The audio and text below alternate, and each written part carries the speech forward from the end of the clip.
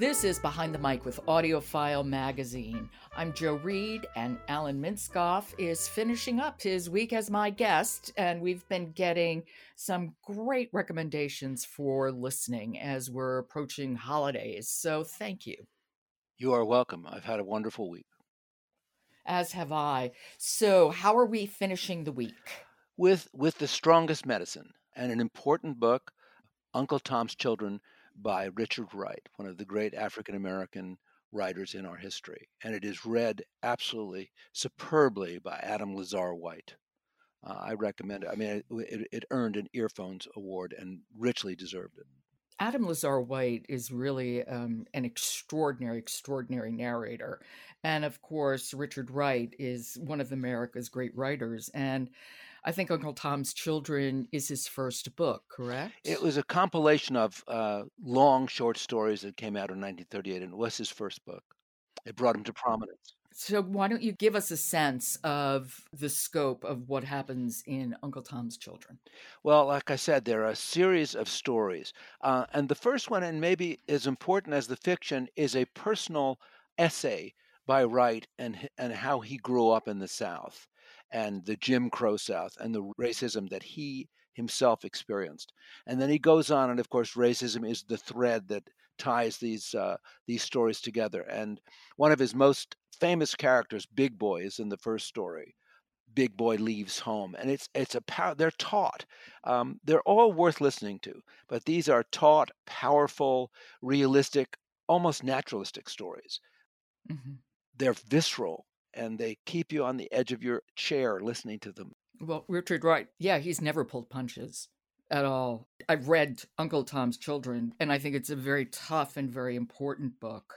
And it's best ingested, I think, whether you're listening or reading story by story, like a story, let it rest. That's what I did. I would listen to one, and then I would take a little time and come back to it and listen to another. And I think if you can do it, listen to them whole, because they kind of wash over you. And you have to be ready, because these are stories of a very difficult moment in American history, and with a remarkable storyteller who leaves nothing to your imagination. There are things in these stories which will make you grit your teeth. There are things which will bring a tear to your eye.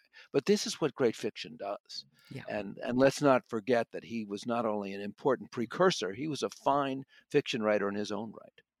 Well, let's hear a little bit now, so we can also hear Adam Lazar's White once again doing a fabulous job narrating. What story is this from? This is from the autobiographical essay, and you'll see it is self-explanatory. Okay. This is Uncle Tom's Children by Richard Wright, read by Adam Lazar White. My first lesson in how to live as a Negro came when I was quite small. We were living in Arkansas.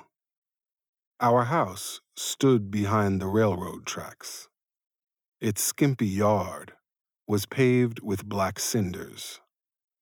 Nothing green ever grew in that yard. The only touch of green we could see was far away, beyond the tracks, over where the white folks lived.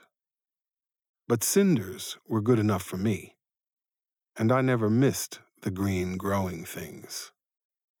And anyhow, cinders were fine weapons.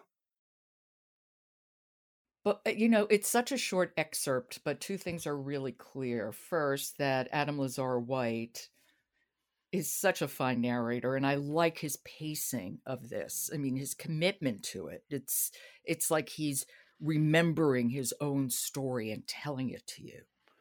What stayed with me are his imitations of both Southern blacks and Southern whites. You can hear the voices, and they're very subtly differentiated. No two people sound exactly alike, and which is not so easy considering you're talking very often about young blacks and these sort of sheriff, difficult type white characters, and yet he gives them all their a kind of essence. He is an intelligent reader. He reads with a kind of intelligence that gives the stories dignity. Yeah. Yeah, he's quite wonderful.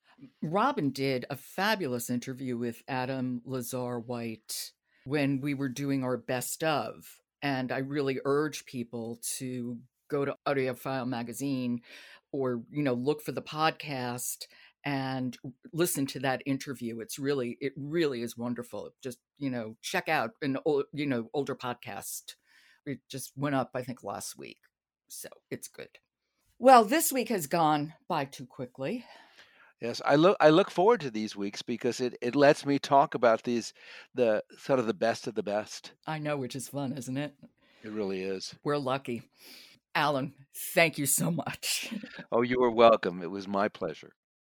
Support for Behind the Mic comes from Oasis Audio, publisher of Remembering Kobe Bryant.